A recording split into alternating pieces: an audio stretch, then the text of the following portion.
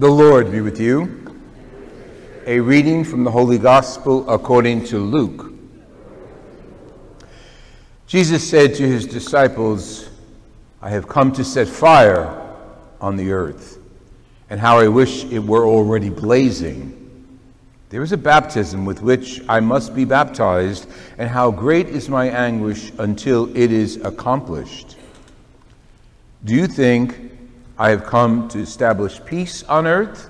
No, I tell you, from now on, division. From now on, a household of 5 will be divided, 3 against 2, 2 against 3. A father will be divided against his son, and the son against his father, a mother against her daughter, and daughter against her mother, and a mother-in-law against her mother-in-law. The daughter-in-law against her mother-in-law. The Gospel of the Lord Jesus Christ. This is not one of those Sundays in which you come to church to feel all warm and cuddly inside with a gospel like that greeting you. The Gospel of Luke tells us where Jesus stands. But let's look at it from the perspective of the composition of the Scriptures first. That first reading from Jeremiah is a kind of political religious event happening. We're not supposed to be politically and religiously involved with the same issues in our church, but we are, because we're people. People are political. They're people. And those people come to church. And some of those people who come to church come to Catholic Church. So we have Catholic theology, and we have American politics at our doorstep, pretty much. And no, we can't leave it outside. It comes in with us because we're people. We incorporate all of that. The first reading is very important along those lines because Jeremiah was a prophet inspired by God to do his bidding, to proclaim a message to the people of Israel. Background. Prophets were inspired people, probably mostly men, but we don't really know for sure. They're the only ones we have recorded.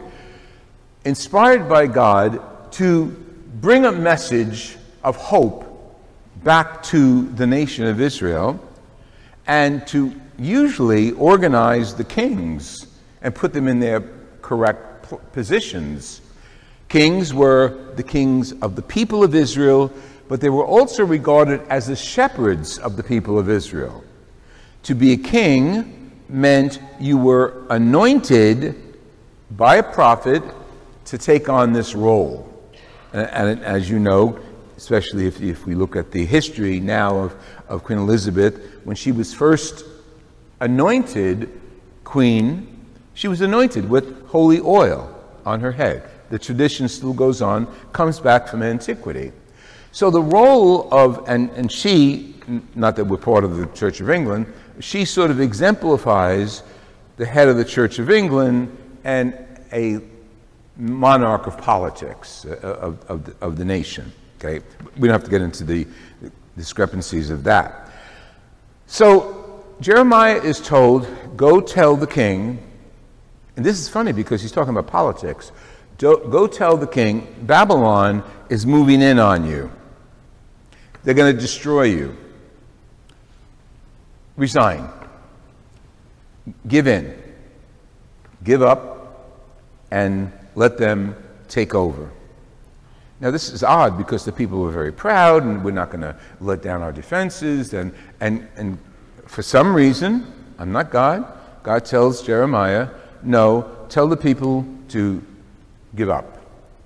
Don't fight.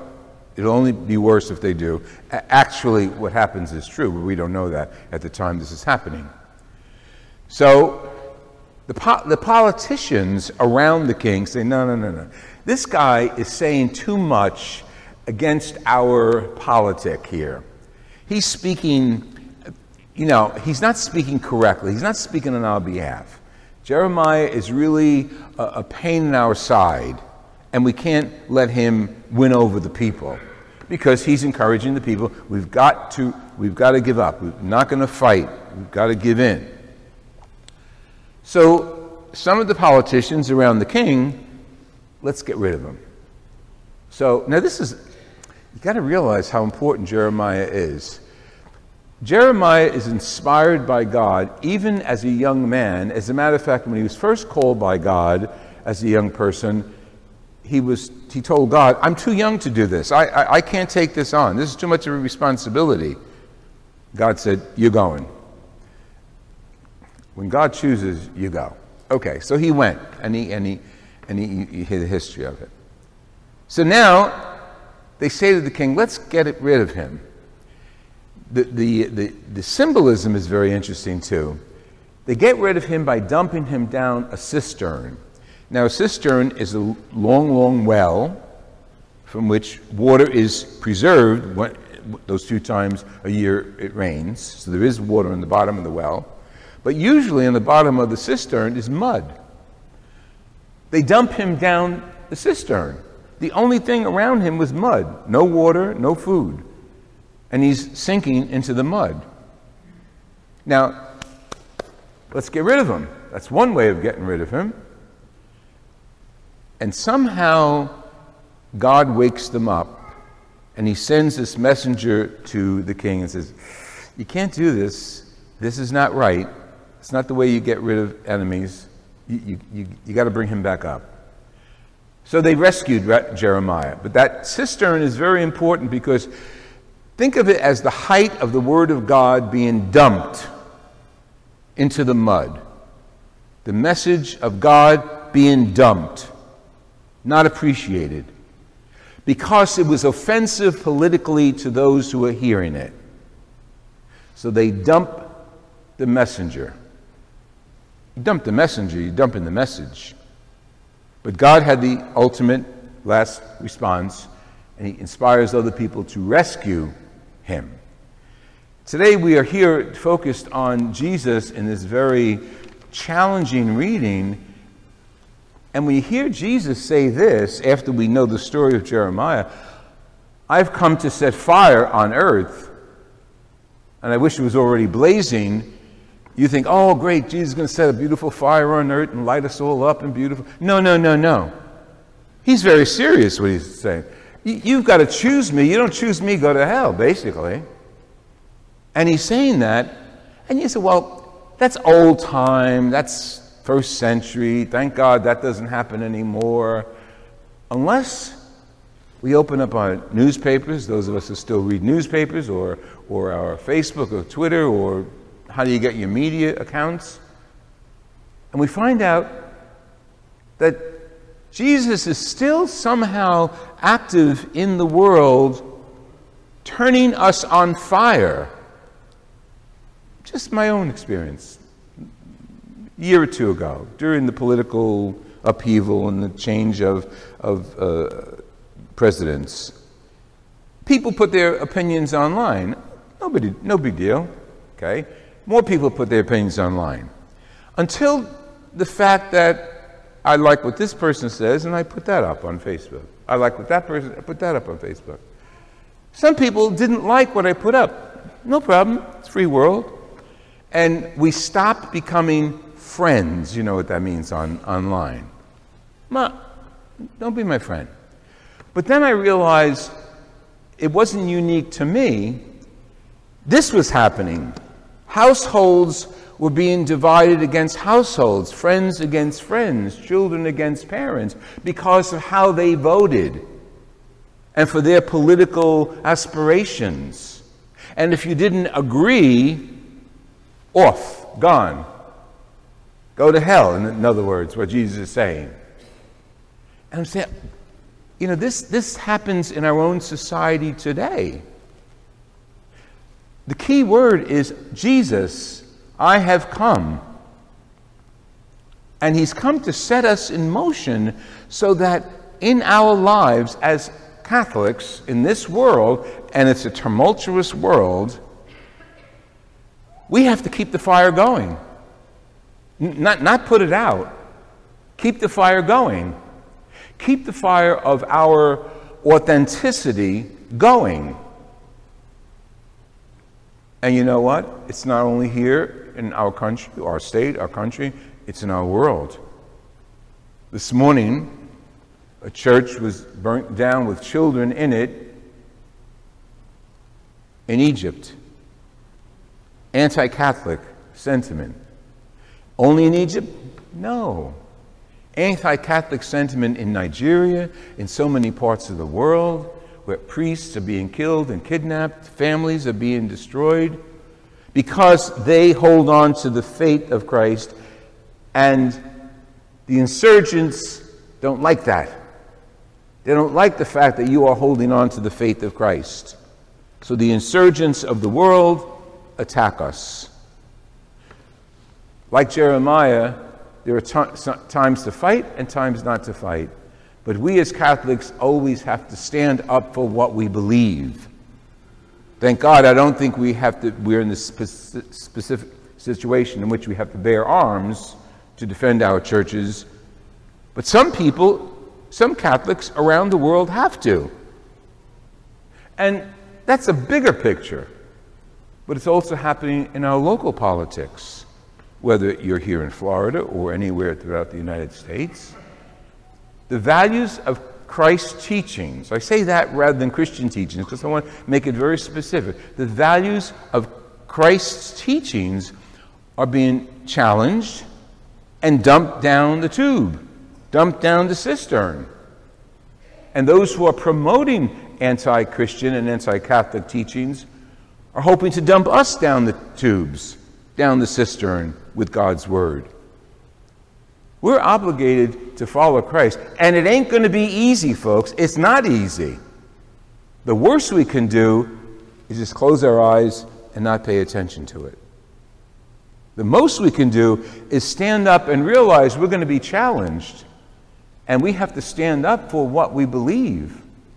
And it's not easy because Christ said, I wish the world were already on fire. I wish you were already blazing, I'll finish the sentence, with faith. Maybe at some points during our history as a church, during the period of the early martyrs, during the period of the Nazi occupation, certain groups of Catholics were blazing with their fire of faith. I don't know if it's happening today. You can inform me. Or go back home and find out. How many of our own family members cut us off because of who we are as Christians? Have nothing to do with us because what we believe in our country, but also our church. And that's really dicey. That's really politically sensitive. But we are Catholics. I know we were born American first, or whatever nationality we were born into first, and then we became Catholic. But our identity is as a member of the body of Christ. And Jesus, through St. Paul's inspiration, tells us to run through life, but keep our eye on the prize. He uses the metaphor of a race. Persevere in running the race that lies before us while keeping our eyes on Jesus, the leader and the perfecter of faith. So whatever discussion we get into, political or social, Jesus is right here in front of us. And if we push Jesus away, we're not going to see his view of what we are as Christians. Keeping our eye on Jesus will be challenging. We don't want to lose family and friends. That's not our goal. But Jesus said that could happen. That could happen.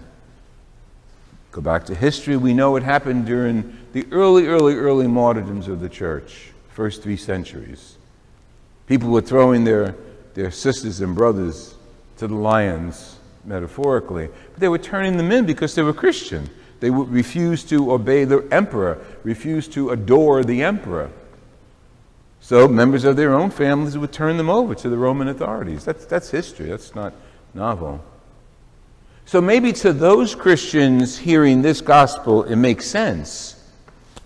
Wake up. This gospel's for us for today, 21st century. It ain't easy being a Catholic. We've lost so many of our elements in the church, young adults in the church, to political movements, to social movements, to events of hypocritical priority. We've lost them. You and I have to bring them back through our action and faith and prayer. But like Jeremiah, sometimes we have to give in and let them make their own decisions, let them make their own mistakes. That doesn't feel good to say. If you don't agree with it, I agree with you. But that's the reality of the situation. Benedict, before he became Pope, now he's emeritus, you know that, said in the future, the church will be stronger but smaller. Was he getting to this? Was he getting to the point where we realize that the superfluous members of the church who just come and go, maybe Easter and Christmas Catholics, I'm not judging anybody there, but maybe they will sort of disappear and you'll be left, the stronger church, the healthy church, that knows our eyes are on Jesus, not on who's in the White House, not who's the governor of our state. Our eyes are on Jesus. And with the eyes on Jesus, we can go to our election booths, we can go to our reading, we can go to our sharing information, and let people know where we stand today. We have to be informed. We have to read. We have to talk. And we have to believe that our eyes are focused on Jesus.